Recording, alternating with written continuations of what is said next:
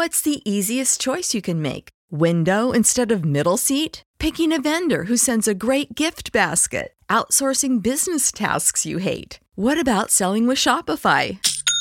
Whether you're selling a little or a lot, Shopify helps you do your thing, however you cha-ching. Shopify is the global commerce platform that helps you sell at every stage of your business. From the launch your online shop stage to the first real-life store stage, all the way to the did we just hit a million orders stage. Shopify's there to help you grow. Whether you're selling scented soap or offering outdoor outfits, Shopify helps you sell. Wherever and whatever you're selling, Shopify's got you covered. Sign up for a $1 per month trial period at shopify.com/try. Go to shopify.com/try now to grow your business, no matter what stage you're in. Shopify.com/try. Catch those springtime vibes all over Arizona. Break out of the winter blues by hitting the water at one of our lake and river parks. Take a hike among the wildflowers. Just make sure to stay on the trails and leave the flowers for the bees. Discover Arizona's best kept secret and visit azstateparks.com/amazing to start your springtime adventure.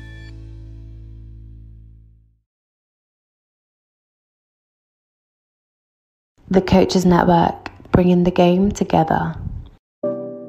Hey guys, you're now listening to the Coaches Network podcast, a podcast aimed at anyone who's passionate about athlete, talent, and personal development. My name's Coach Yas, and I'm a UEFA A licensed football coach, coach developer, and content creator. I'll be sitting down with a range of guests to discuss their journeys, their life lessons, and how you can make an impact. Enjoy.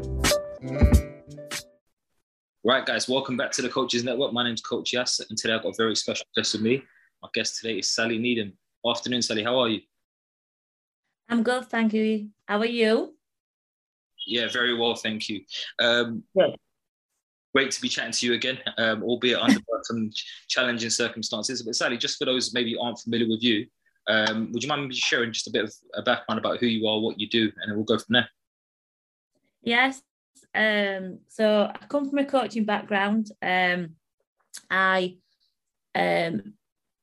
played when I was younger, and then went to university and college and did all my sports degree, and then decided I'd try and see if I could get into coaching, give myself a couple of years, and finally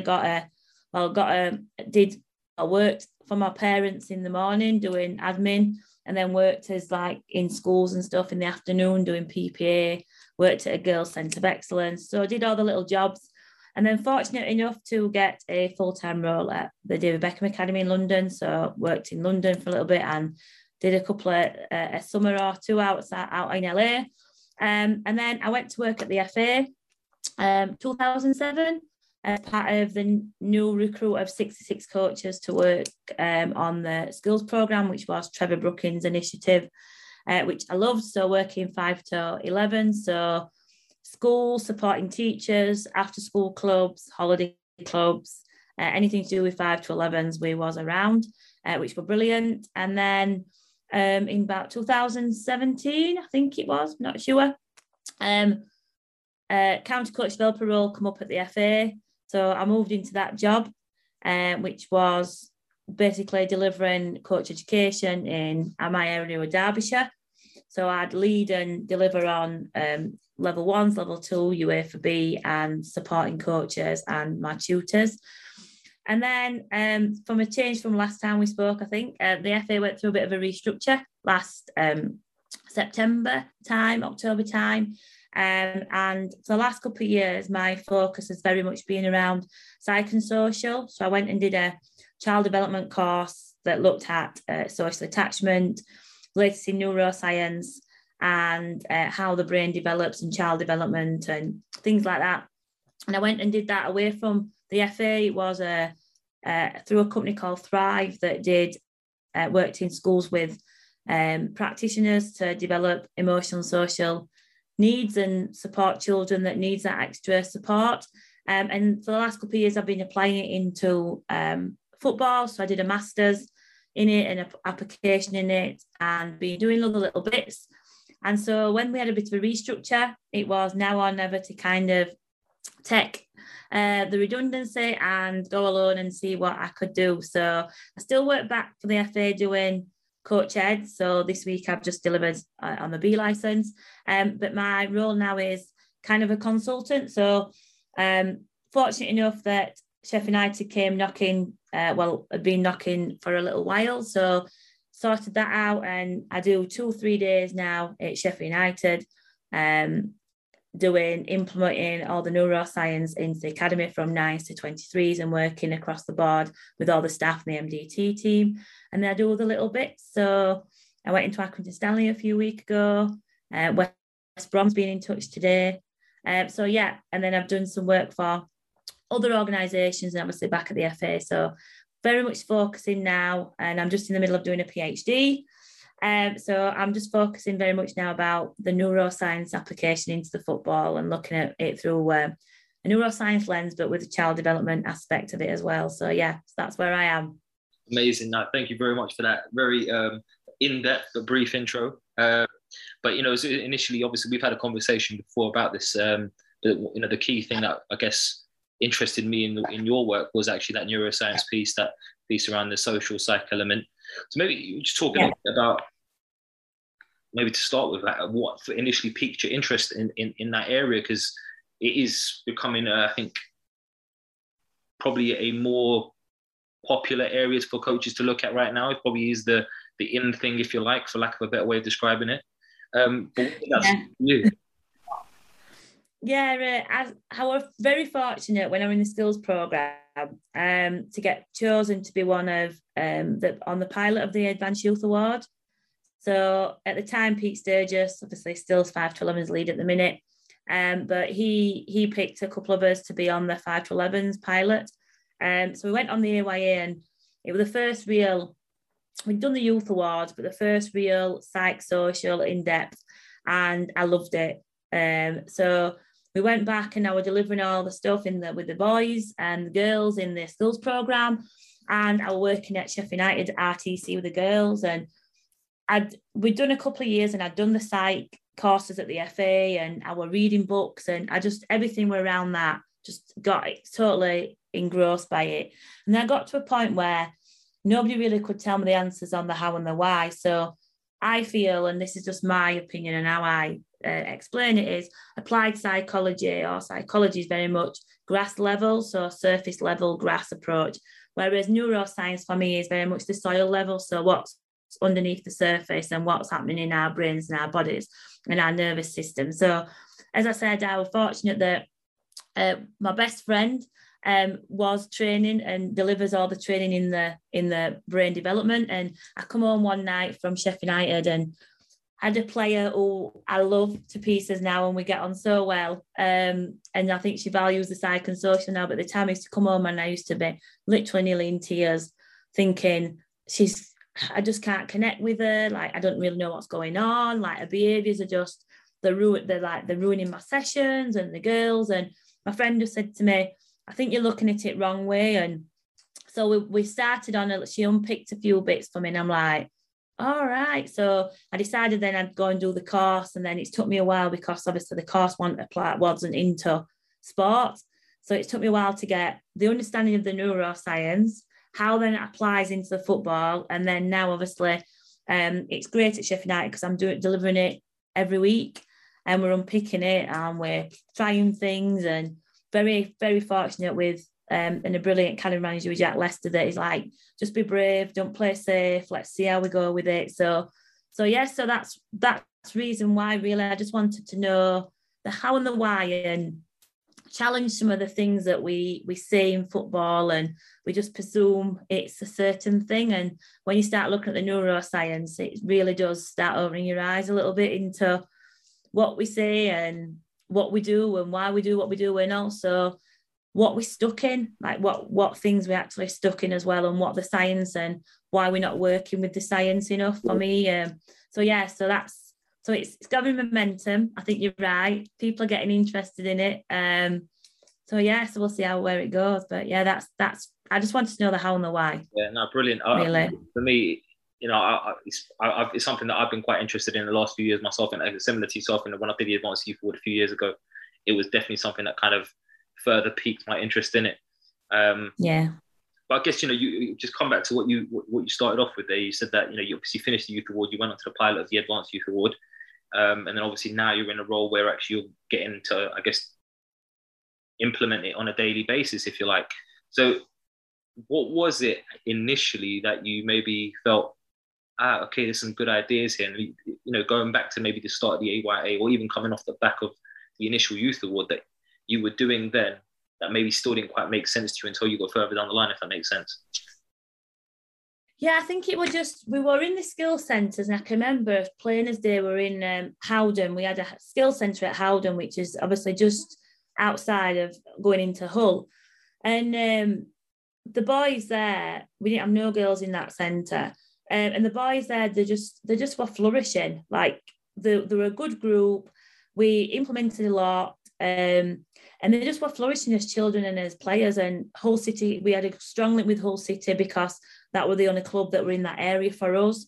And a lot of the boys were going into Hull City and flourishing. And I think that were just, and I'd be sitting work and we'd start talking around like mood lifts or confidence or concentration, and I'd think to myself, but where does it come from? How do we foster it? What does it build? Like, and nobody could tell me. Like, we'd be sat and they'd go, mood lift, like jump from a 3 to a 7 and go for a walk. And I'd be like, yeah, I get that. But like, what's the science behind it? Like, I want to know why in the house. So, and that's what all it was. And it was just, and then it's just gather momentum, and I've just carried on with it. But for me, I think it's vital. Like, my PhD is a professional doctorate, so it's actually application. And I think that's been amazing for me. Very fortunate with Sheffield United that they've allowed me just to crack on with everything. So we try things, we implement it. The staffing are brilliant. Like, they've all bought into it. They're all trying things. So seeing it now in application and seeing what's happening and unpicking it with a lot of people, it's definitely brought the content jump forward massively, which I'm so thankful for, really, that we're applying it. So yeah, the content's now jumping quite quick all the time in application. Brilliant. And you've talked there, mentioned it a couple of times there about unpicking it and seeing it now being in action. What does that actually look like then? Because there's probably a lot of coaches listening to thinking, right, okay, we get a lot of the four corner stuff, this like the social psych stuff, but what does that look like when you're now looking at it from a neuroscience lens, if you like? Yeah, so a little bit in the sense of, so Sheffield United have a mantra: outfight, outrun, outplay. So my area is the outfight. So we're very much around a curriculum. So we don't stick to a psychological framework. Ours very much bespoke. So ours is set in the outfight programme, and it's around behaviours and what we need for children to be successful on and off the pitch. So ours, we don't go on a psychological framework. How the neuroscience links in and fits in is we've just changed some of our age bandings. So some of our age bandings have just changed. But basically on a daily basis, we have structure boards, we have check-ins, we have understanding of weekly learning. Our MDT team have a good concept of it with language. We also have our analysis team look and focus on how boys learn. Boys are relational learners. We sometimes struggle with how we look at boys and how we govern boys and social cultural things. For me, I think Jack's sick of me saying it, but sociology is probably the oneology that's missing out of football for me. So we look and unpick that. We've just changed our culture. So our offices have got trees in. Well, the trees are coming. Our desks are all collaboration desks. We've got some murals coming that are all landscape with trees, and so it's around environment stuff first. So things on how neuroscience affects our brains in creativity and calmness. Then we've got some bits around how we create some structure and safety to provide then we did a big day with Mustafa Sak. We had a big culture day a few weeks ago. We had some sociological things. Mustafa Saka doing around psychological safety and high performance life support. So we're looking at what structurally do we put in below the surface before then we start to challenge them on the pitch for high challenge life support. Conversations are happening daily. Goalkeeper bolt-on unit. We have a parent engagement program, understanding around the neuroscience elements of behaviours, what children say, what's the behaviours that come out that parents might need to be aware of. We're doing some quite a big stuff on the adolescent brain. Like I said, we've changed the age bandings.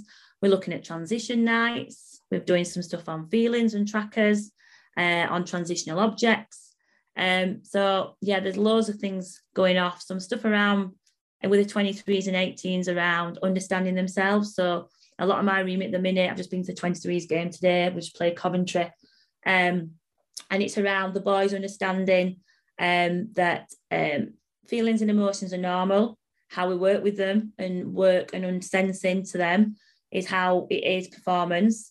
And what's your optimal level, a good stress level to over arousal or under arousal, and then how some of them suppress emotions and if they go wandering in games or they're not in their green zone. So our boys talk around green and red. So today when our players come on, he's like, green zone, Sally. I'm like, yes, Nick, green zone. So the boys are starting to have an understanding of the bodies and the brains, what happens in games, how that affects them, what's the strategies to come out with that. So yeah, so it's quite structurally sometimes, especially in the schoolboys program. In the 18s, 23s, there's some structure stuff in there, but it's very much around knowing themselves a little bit more. And then 12 to the schoolboys program is very much around the coaches, a lot of the coaching staff, because we've got a lot of coaches around there.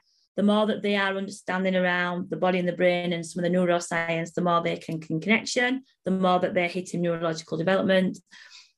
And we kind of talk around like connection before correctional. So we're trying to do that. And I think a lot of people said to me, what's your job? And we had a good Wednesday afternoon debate last week around the table. And I think sometimes my job is just to throw a different lens on a situation. Instead of getting stuck sometimes on. And Stuart Sanka, I love his stuff, and he talks around, you see a child differently, you see a different child. So I sometimes throw a different lens on what some of the behaviours are, what we get stuck into thinking around. So yeah, so as a practical element, we've got some practical stuff. As a CPD element, we've got some differences in phases. And then we've got some little bits around some conversations and some work with individual players, and also little WhatsApp groups that I drop little things into for conversations. But yeah, it's a joined up approach for us. And we're trying to get to more of a psychologically safe environment and a psych and socially informed environment rather than a psychologist or whatever. It's a joined up approach in the three mantra areas. No, it's brilliant. I think there's a lot in there. I mean, I'll start with, you talk there about, and please correct me if I'm wrong in my understanding, but you talk there a lot about how it's very much about becoming more conscious about what we do. Yeah. There's a lot of coaches who maybe do a certain thing, and coming back to where you've maybe just embarked on this journey yourself. Yeah, I get what we're doing, but why does it work? Yeah. Work.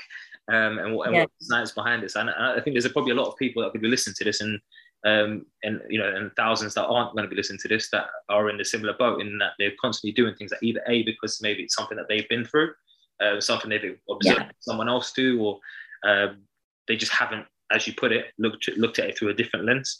So I mean, what are some of the things that you maybe, because obviously you talk a lot about changing the culture at the club, and I'm sure that that's just one of the challenges that you might face in this journey and the way you're implementing things.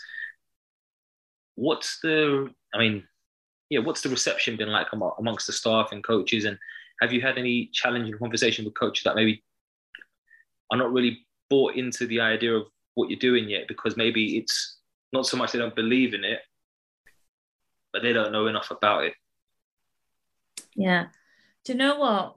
It's really, everybody asks me that, and I haven't got the actual why behind it, but Jack had been messaging for a while for the cup for about 6 months before we had the restructure at work.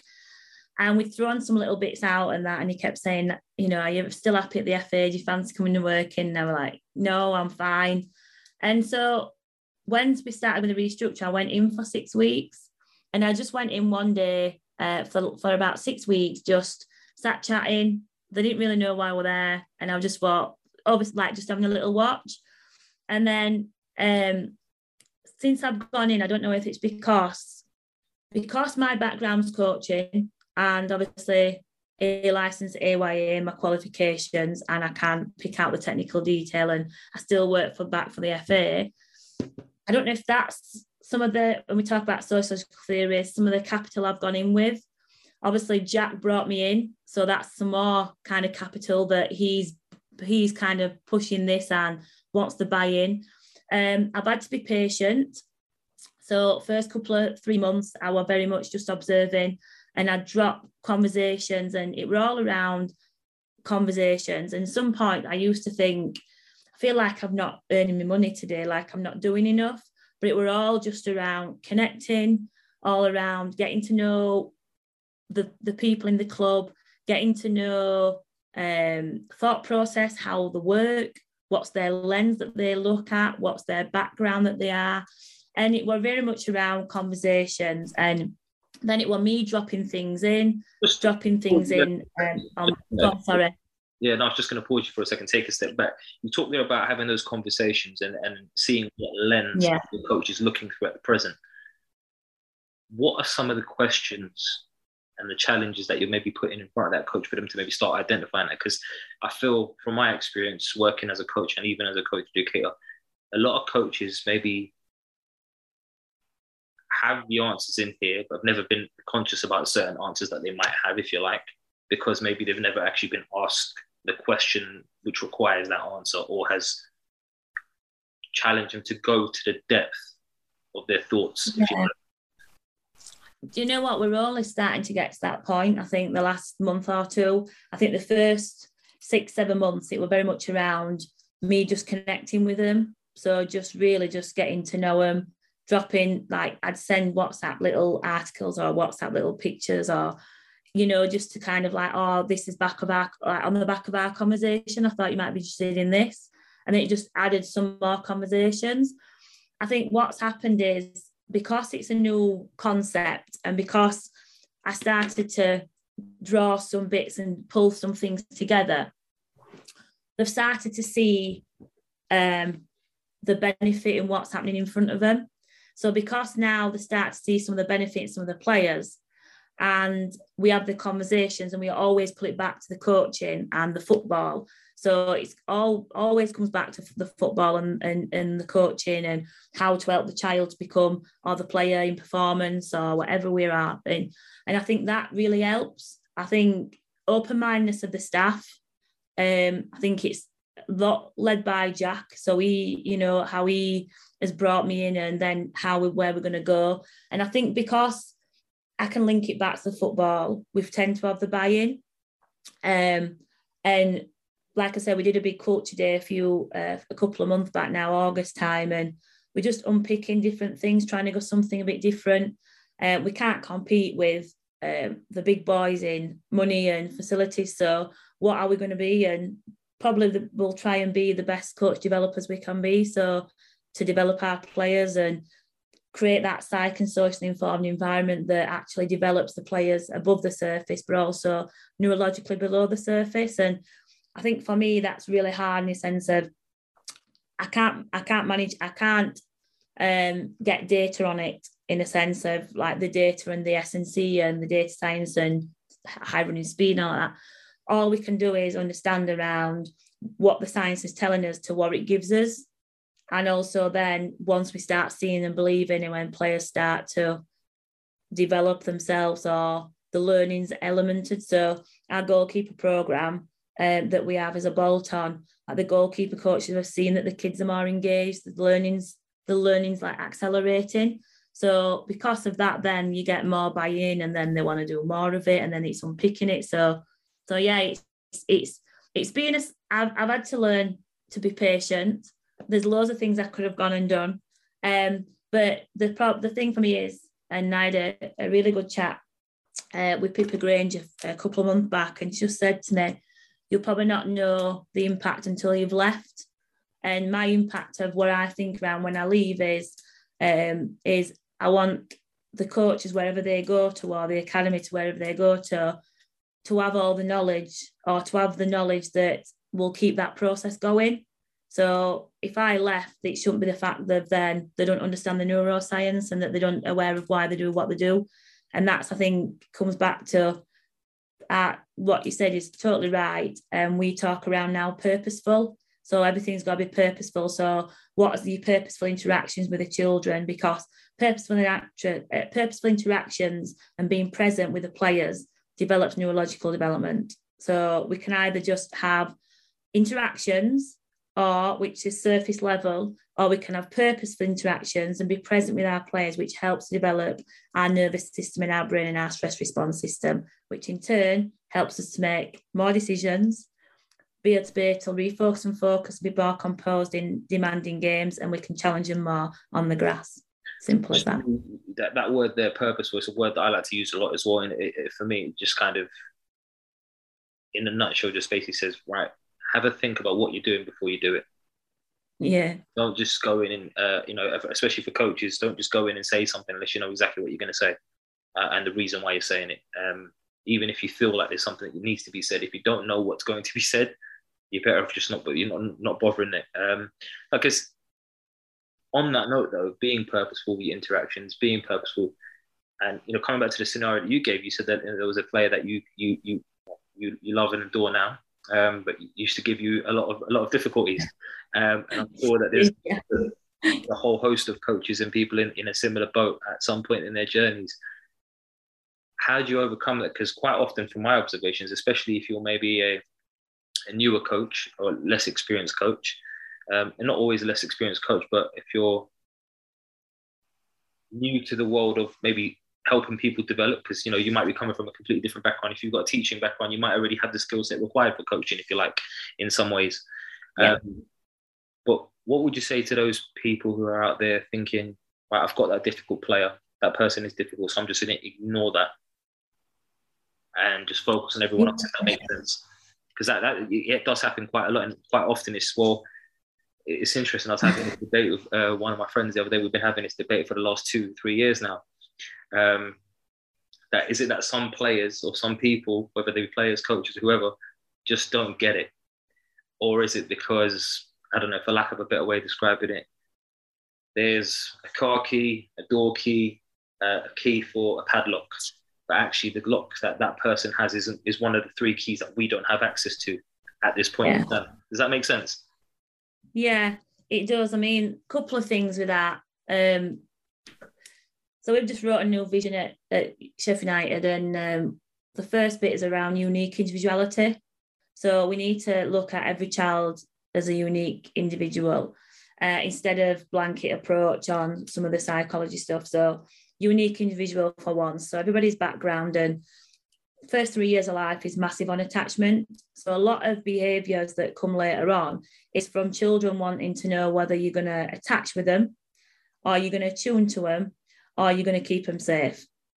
Simple as that. So every behaviour, there's always something that's driving the behaviour for them. So when we then just go like, all right, you're over there, and we don't try to attune to them or attach to them or try and keep them to feel safe, then the relationship's never going to get together. And boys particularly get stuck in ruptures. So they don't tend to want to repair relationships. So there's all that comes into it.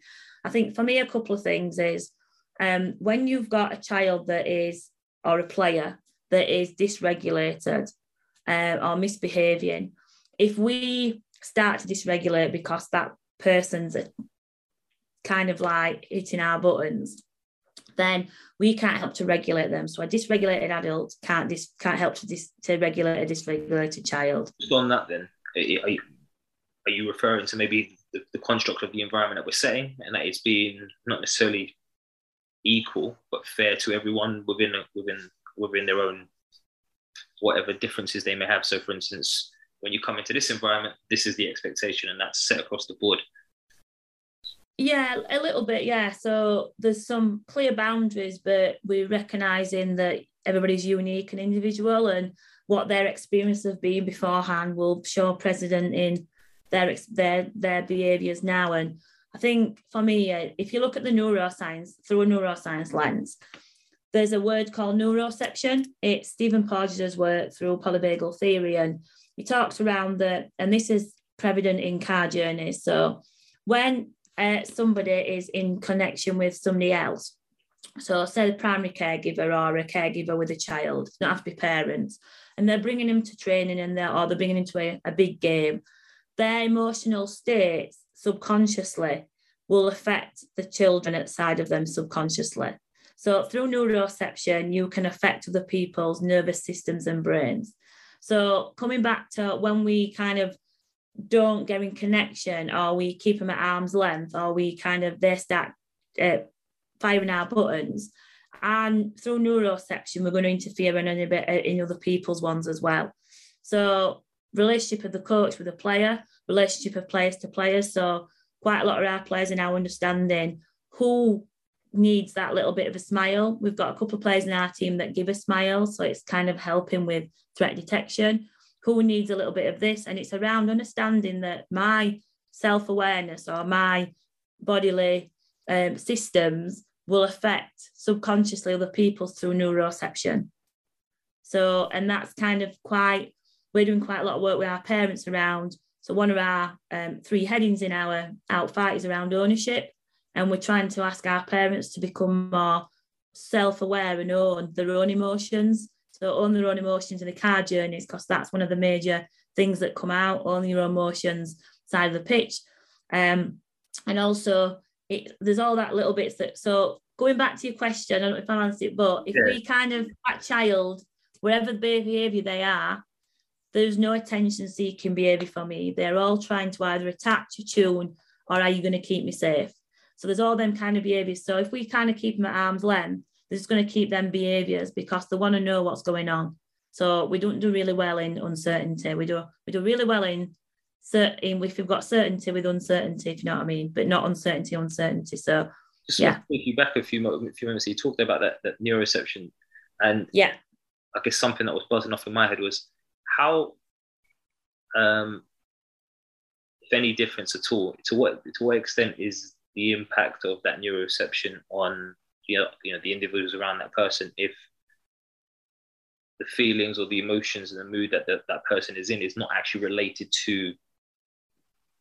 So let's say, for instance, I'm your caregiver, we're going to a game, but actually I've got things going on in my head that have got nothing to do with your game or whatever you're about to experience.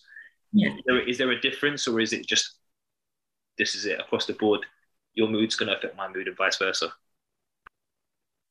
If you're in connection, you can have a massive difference in influencing other people's neuroception. So if you think a neuroception is this, when you go into a restaurant, you will pick the safest spot. So some people will like the face out so they can see the exit, and some are quite happy with the back towards the exit. So we had our officers obviously got changed to a big collaboration table in the middle. Everybody still sits in the same spots the first day that they sat down. And there's like 27 seats around this table, but they all sit at the same one because it's where you feel most safe. So it's done out of your conscious awareness a lot of the time with what we can pick up on, but it will still affect and will have an effect on the chemicals and the reactions and how it kind of gets your body onto threat alert, ready to fight, flight, or freeze, basically. No, I totally get it. I think it's incredible stuff because, like I said, when you start to look at the science behind it and you start to understand, it's so complex. And just to say, you're doing a great job in simplifying that as well, by the way. On that though, obviously, you've got access to a lot of resources in the environment you're working in. There's probably going to be a lot of coaches who might not have that environment. What are some of the steps that maybe they could start taking to start to maybe implement some of this stuff on a very basic level, if at all, any? Yeah, I mean, as the application into it started in grassroots, and we haven't got millions of brilliant resources at Sheffield United, and we've got to be creative, and that's what I love about it. And I did a lot of this. A couple of years ago, our at Bells, Doncaster Bells, as head of coaching, and did a little bit of the culture work there. And we had no money, and most of ours were volunteers. So for me, there's a lot of stuff around. So I talk around structure boards is massive. So when children come into a session and they say to you, what we're doing tonight, who we're playing at the weekend, if they're asking them questions, they can't focus on what's coming because they're anxious about what's coming next. So that's why we had a lot of problems in lockdown, because we lost of structure. So quite a lot of children need structure. So a structure board when they come in, basic, just telling them on a little whiteboard, arrival at 7.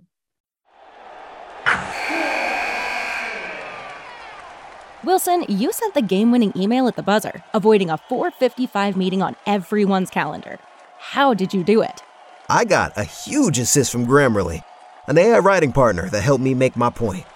96% of Grammarly users say that it helps them craft more impactful writing. Would you agree? Grammarly helped adjust my tone to navigate tough work conversations. And it works everywhere I write, so I can quickly communicate effectively. Your teammate used Grammarly to summarize an important document, making a 3-pointer. How did he do it? It only took one click. When everyone uses Grammarly, everything just makes sense. You made an incredible slam dunk to end the game.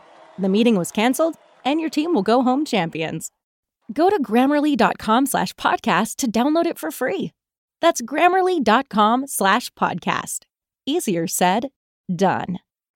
Rival activity 7 till 15, session 7:15 till 7:45, game and home. Simple as that. And it helps with some of the creating the safetyness underneath the surface for learning. A couple other things, arrival activities. We have a play circuit in our brain that links into our nervous system. If children have had wet play, then there's an innate need to play. So research shows us 10 to 15 minutes in arrival activity. That's why we promote them quite heavily at the FA. Helps to relax the vagus nerve, open up the thinking capacity, and gets us into connection with the people. So it's hitting some of the dopamine levels. So that's ready for learning. So research shows behaviour goes down, learning goes up. So you've got structure boards, arrival activity. Also, personal greetings. Personal greetings by a name. Think around what name hits. And when you get somebody's name wrong, or somebody spells your name wrong in an email, you get frustrated. So a name and a greeting to show that you care hits the nervous system and the brain again. So 3 things before you even start, and then it's around checking in with them. So we do a lot about check-ins. Then there's some things around what game design you're going to do. So what practice design you're going to get. A lot of play activities.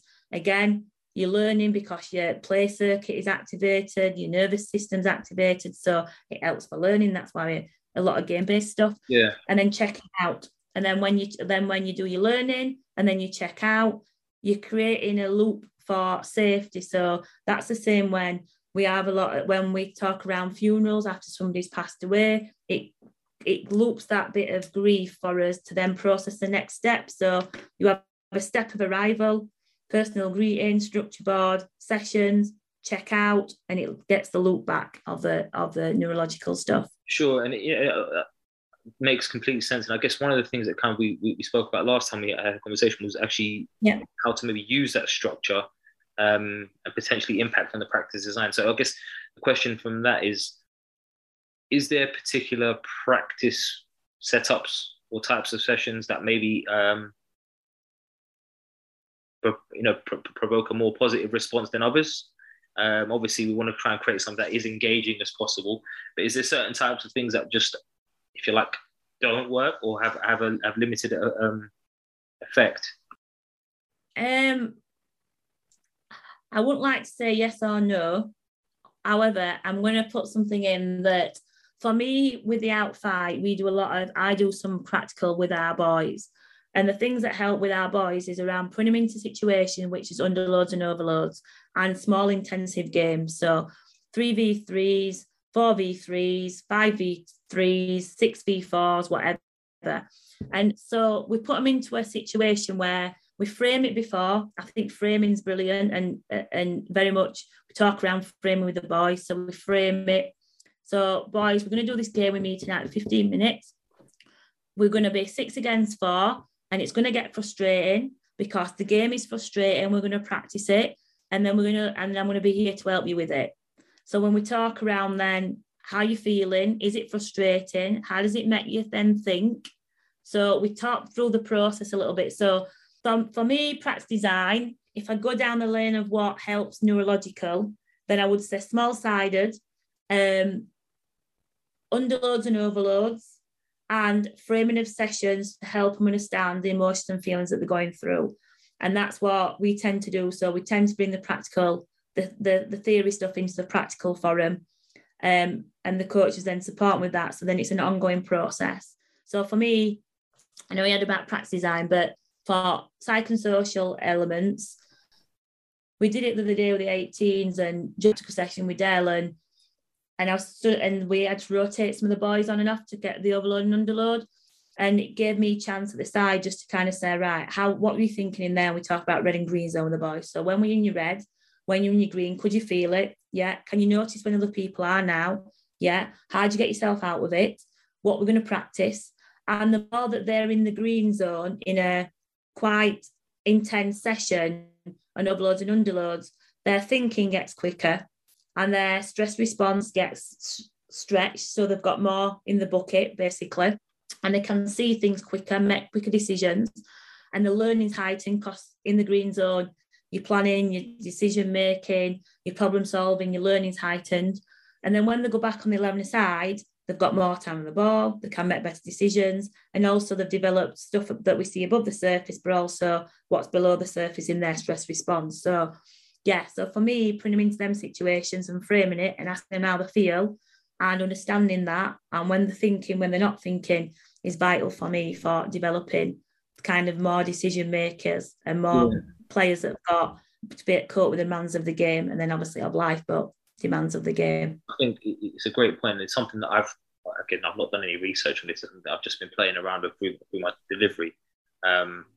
And it's this idea of maybe getting players to pay more attention to how they're feeling, not just physically, not just emotionally, but mentally in a situation. So I guess for a very basic example, if we're doing passing and receiving exercise, and then we throw in some pressure on opposition players, at what point do I start to feel maybe, I don't even know if it's the right emotion, but a bit of anxiety because of the pressure of this defender? Yeah.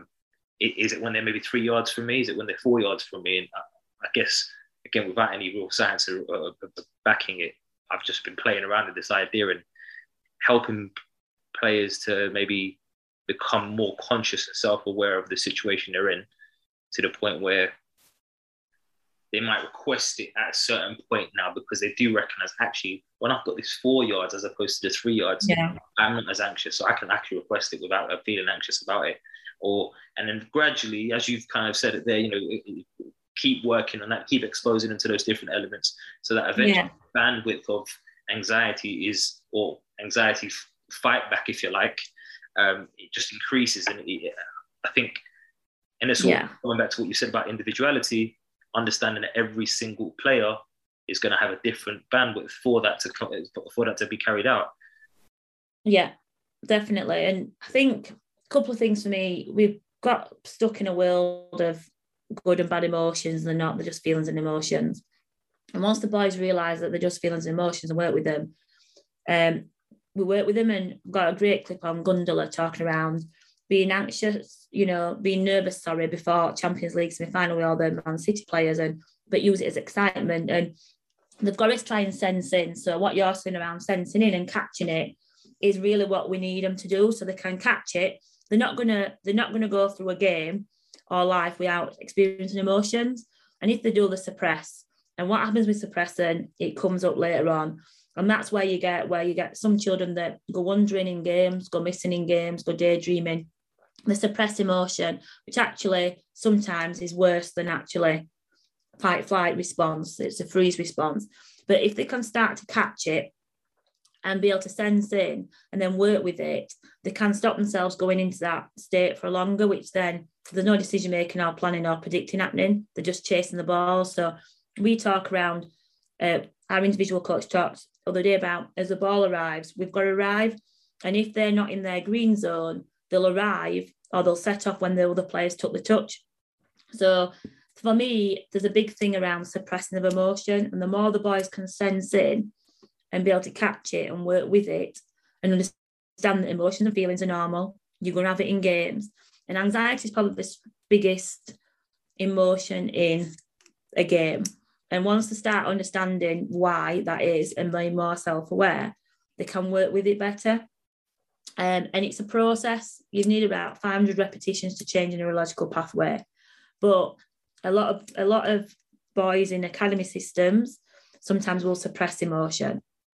So it's around, if I show this emotion and I'm not coping, am I not good enough for this system? When really emotions and feelings are normal. It's how when we work with them and understand them, and the more, like you said, about catching them and sensing in, the better we get then on performance and understanding around what makes us happy, what makes us sad, how we work with that.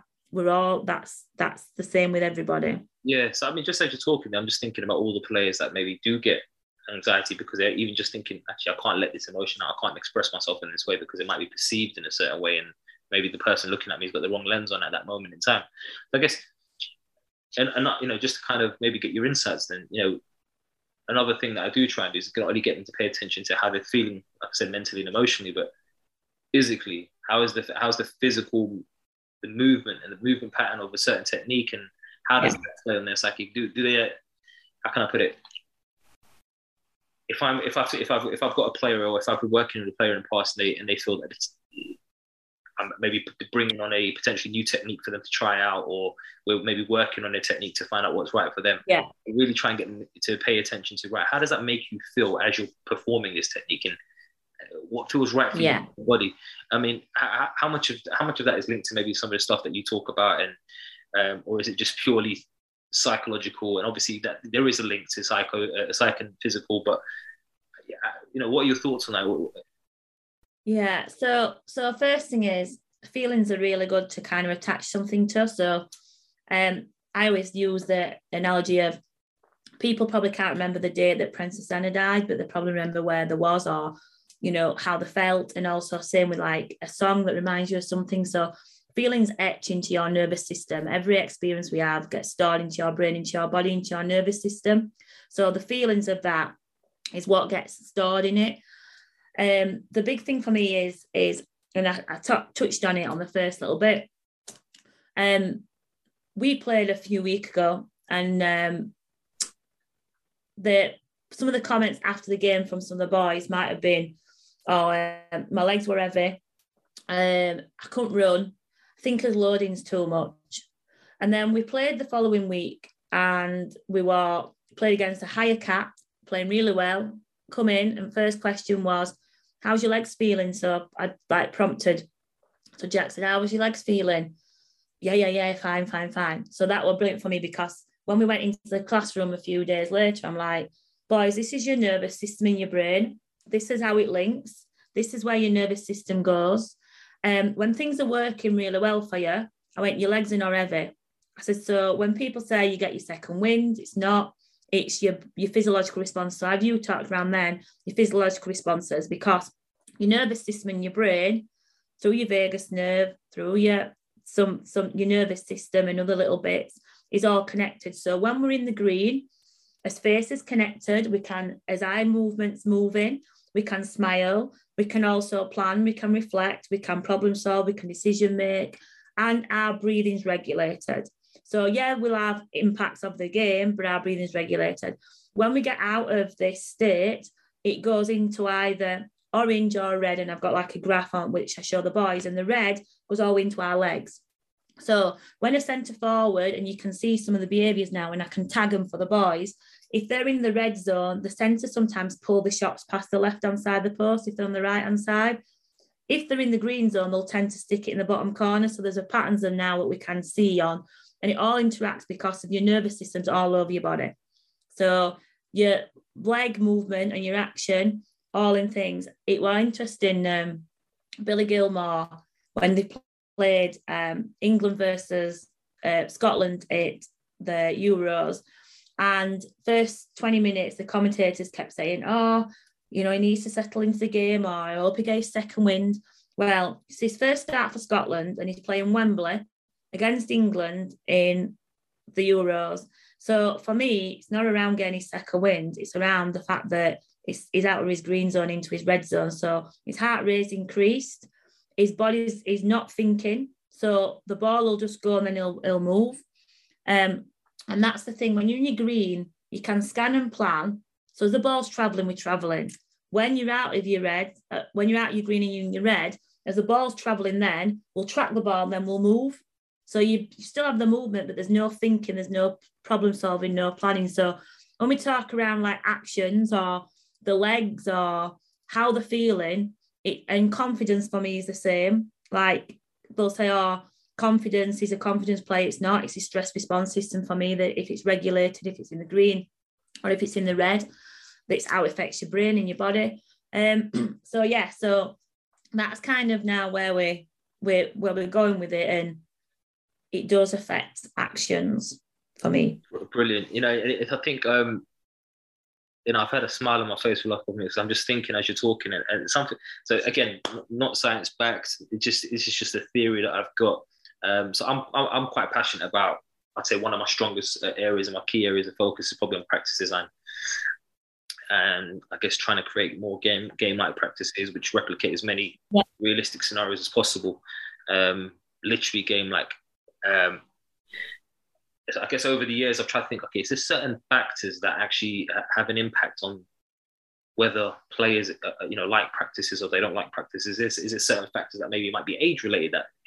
And what I've settled on is that actually players don't really care what the practice is, as long as there's an element of competition, its intensity, and there's a bit of transition involved. I think if I've designed a practice with those three components in there to start with, I've not yet had a complaint about the practice. And I used to think it was predominantly because I used to work with older players, 16 to 19s. I thought, okay, this is just going to work for them. But then I had some other experiences where I worked with younger players and I applied the same principles and it works. But the theory that I've come up with now is that actually it's not necessarily the actions or the behaviors they're carrying out specifically in the practice that's actually changing anything or hooking them, if you like.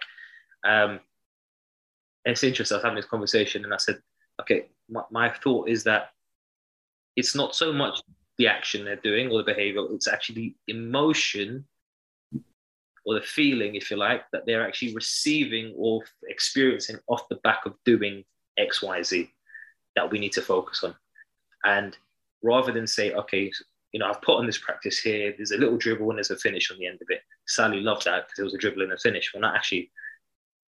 Why did she love the finish with the dribble? What was it about that?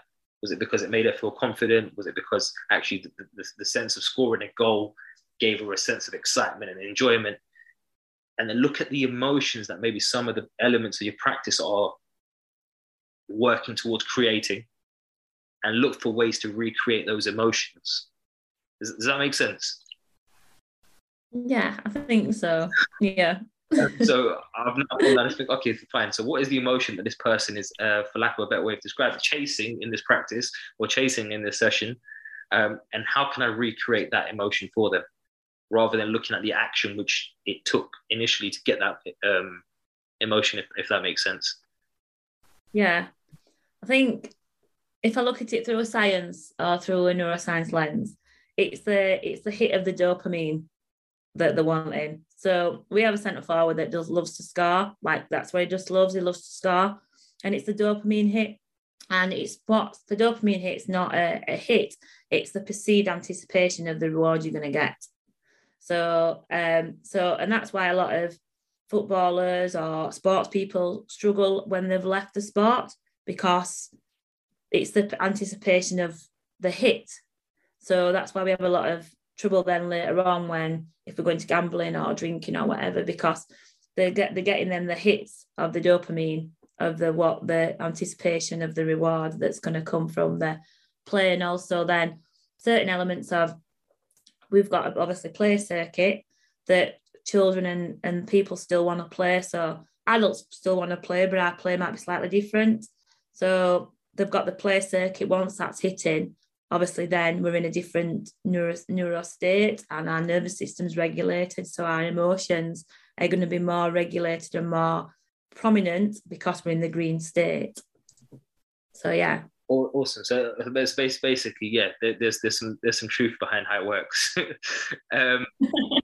So I guess, as we look to kind of round up then, in terms of that, something that you've obviously mentioned throughout the conversation, and I think I've picked up on, is obviously there's certain language that you're using, i.e. the green zone, the red zone. There's certain terminologies that you've used, and that's probably quite common within the industry of neuroscience, first of all, within the science of it. But also you've obviously tried to implement that in your environment at Sheffield United and wherever else you may have been.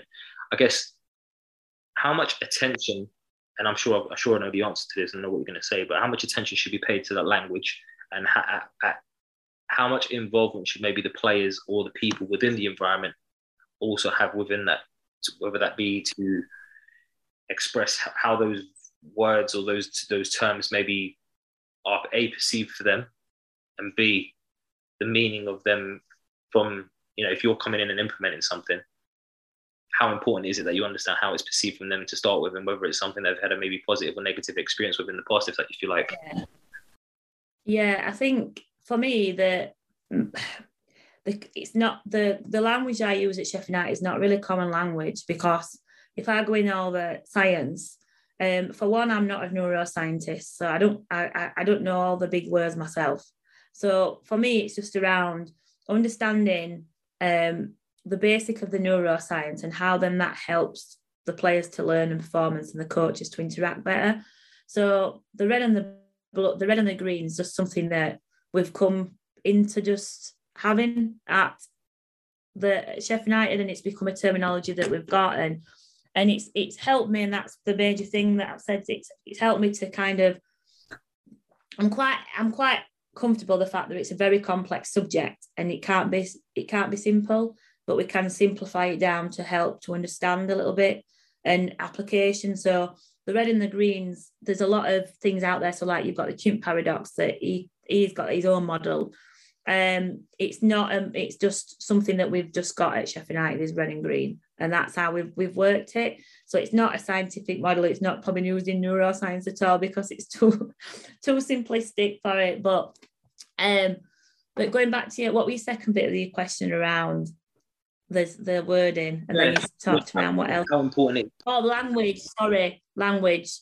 Yeah, language. So we've got some clear language in our outplay stuff that Jack's come up with, whatever. But we've got the language. For me, the language sits on different things as well. So, I'm a big thing around playing across the age groups I'm playing with. So it's getting the language out there. So like that's one of the things that I always, they'll stop themselves from doing that, or they'll correct themselves. So it's just an in-joke within the academy a little bit, but language is massive. We have a leadership group. So we have the boys to unpick some things for us. What do they feel? Set their own language and what we're going to come out with that. Language for me, there's a lot around limbic whispering.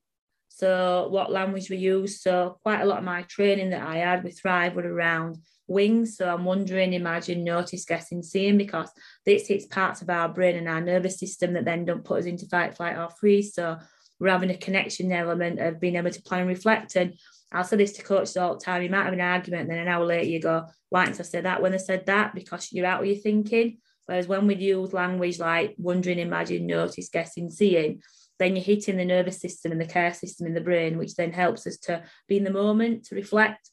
So big thing for me is language. Language also about listening to what language gets said. So what's the meaning behind certain words that get said to you?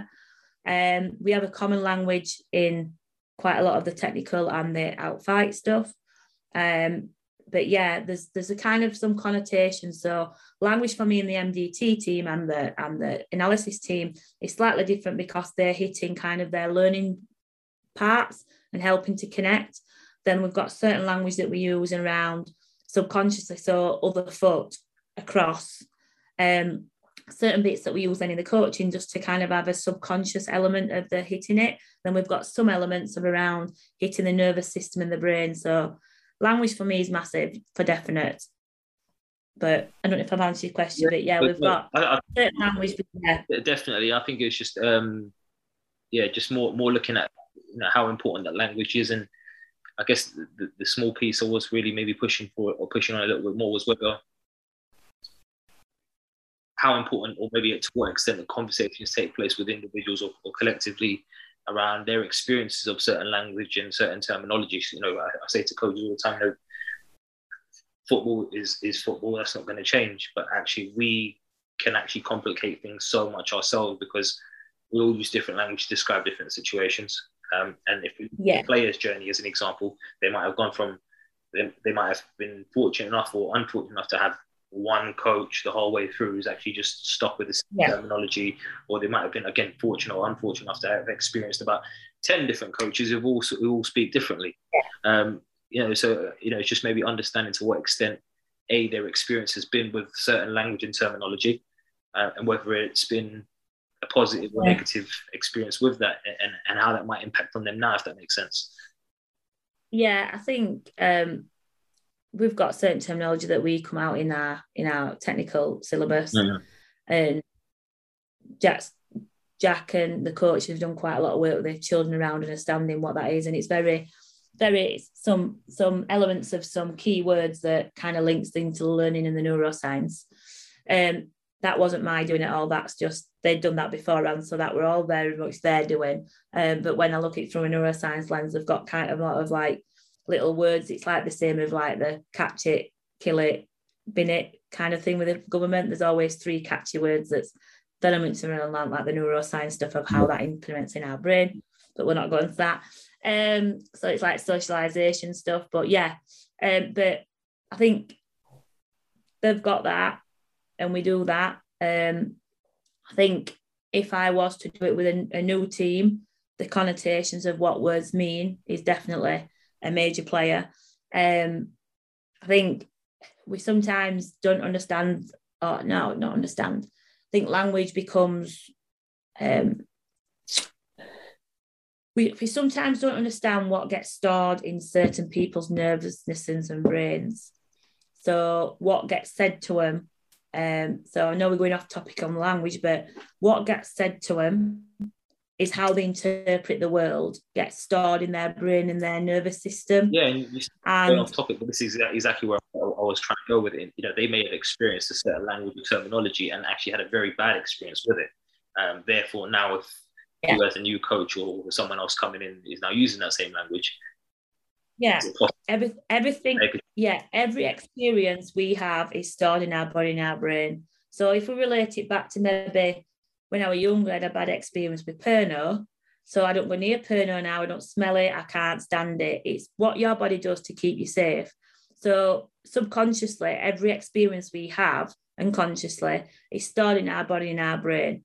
So when everything then, and this is why about being just curious around behaviours and being curious around what the reactions you get, because what will happen is certain words will get said or certain phrases or certain labels, especially with children, and it just reinforces what we already have got stored in our nervous system, our brain. So then it becomes a vicious circle of understanding then why that then impacts on our thinking, our nervous system. So So basically on that then, there's obviously going to be times where people have a resistance to certain things, and sometimes it might be suppressed to the point where they don't actually understand the reasons behind it, because it could be such a buried memory, if you like. Is it then important for us to work with that individual to confront that, or do we go down the path of actually, okay, this is causing some sort of negative feeling at this point in time? Maybe we phrase it differently for that individual based on the circumstances, or how would you go about that? I wouldn't know until I had that individual in front, because everything's so different. The thing for me would be around using of language, and sometimes you have to shine a light on behaviour, and it needs to be the fact of like, I've noticed this and I'm wondering if I can help you with that. So the wordings that we use is massive. And like I said, being curious around it, noticing when it does happen, when it doesn't happen, and asking questions, but questions with the language around hitting the limbic and the nervous system, so we're not putting them into threat. But every experience we've got, even our skin is stored from when we were in the womb. Everything's stored in our body and our brain. So it's how we interpret the world, how we feel about the world, what we sense in around the world. And everybody's point of view, we had a good debate on it other week around. In fact, I've just sent one of our coaches a little thing today. Every experience we have so somebody's view, we could walk past somebody and you could ignore them. My experience might be, oh, I wonder if they're all right. Your experience might be, can't believe they've not just ignored me. So it's everybody's how we view the world and what our experiences are and how we've been shaped through our development of our brain development and everything. It's behaviour, individual behaviour and human behaviour just fascinates me. I'm with you completely. And the more that you can be regulated and be present and unpick the behaviour and notice it, the more that you start to then see things differently. But we're still stuck sometimes in those conscious biases and what we want to see. Definitely, and I think Sally, we could probably sit here for hours and maybe go into this because it's just a never-ending thing. I think quite like yourself, I'm just constantly sitting there thinking, I'm asking myself a different question. Oh, well, what's the answer to this? What's the answer to this? You just end up in a bit of a rabbit hole, or trying to I guess just get into that soil surface that you talked about earlier. But look, it's been a great conversation so far, and I'm sure the listeners would agree. But just maybe if you could just maybe wrap up with some maybe final little tips that maybe people can think about applying within their own environments and some anything beyond that. Yeah, I think major thing for me is structure board, and set some boundaries with the team. So what's expected? What do I expect? What do you think is expected of you? What do you think is expected of me? What's expected? So you have some clear boundaries. We like boundaries, so we've got some certainties there. So some boundaries. So we call them rights, but boundaries. So a structure board, arrival activity, understanding and framing about feelings and emotions is a major thing for me. And personal greetings before and after the session to close the loop is something that we can put in that doesn't seem a lot, but helps learning, lowers behaviour, and he's hitting neurological development. So we're hitting what's above the surface and below the surface. And the more that we can help strengthen somebody's window of tolerance, and it's not what you're tolerant of, it's just your tolerance, the more that they will keep in state and optimal level than going into fight, flight, or freeze. And some of those activities that they do, and if they're in connection with them and they're present and they're regulated, will help to do that anyway. So the more that you understand yourself as a coach, the more that you can neurologically help and implement and work with the children or the players, which then is building neurological development. Amazing. So basically work on yourself if you want everyone else to get better. Yeah. And I think just to be aware of the big thing for me as well, I said to coaches, is what's your face saying to your players? So our threat detection system comes from our eyes to our mouth. So when we talk about the power of a smile, it's actually neurologically, it's like the neuroscience is strong behind it. So when we give them a smile and a name, we're hitting the nervous system in the brain because they're seeing our threat response system, that it's engaging, that we're up for social engagement, and that we're using their names, we're hitting the care circuit. So I would definitely say think around the power of a smile, because it is neuroscience strong behind that one. Amazing.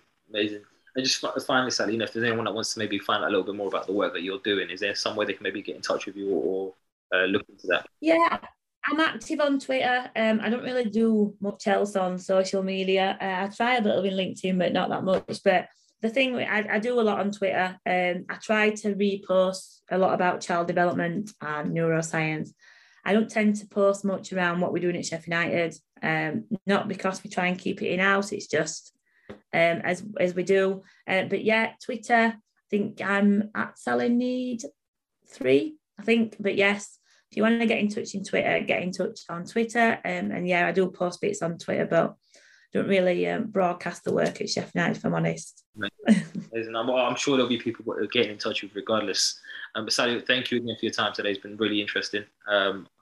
It's definitely left me with a lot of questions. No problem, as well. But yeah, thank you again. Have a great evening. Thanks, Yaz, you too, and thanks for inviting me again. Lovely to chat. There you have it, guys. Another episode of the Coaches Network podcast, where our aim is to bring the world of athlete, talent, and personal development together to just one platform. And you can help us with that mission right now by sharing this episode or any of your favorite episodes with everyone that you can think of. You can tag us in those mentions as well on Instagram at the Coaches Network or on Twitter at the Coaches Net. We look forward to hearing from you. Let us know what you thought about today's episode. And until next time, guys, take care. Say goodbye to your credit card rewards. Greedy corporate mega stores, led by Walmart and Target, are pushing for a law in Congress to take away your hard-earned cash back and travel points to line their pockets. The Durbin-Marshall credit card bill would enact harmful credit card routing mandates that would end credit card rewards as we know it. If you love your credit card rewards, tell your lawmakers, hands off my rewards. Tell them to oppose the Durbin-Marshall credit card bill. Wilson, you sent the game-winning email at the buzzer, avoiding a 4:55 meeting on everyone's calendar. How did you do it? I got a huge assist from Grammarly, an AI writing partner that helped me make my point. And it works everywhere I write. Summarizing a doc only took one click. When everyone uses Grammarly, everything just makes sense. Go to Grammarly.com/podcast to download it for free. That's Grammarly.com/podcast. Easier said, done.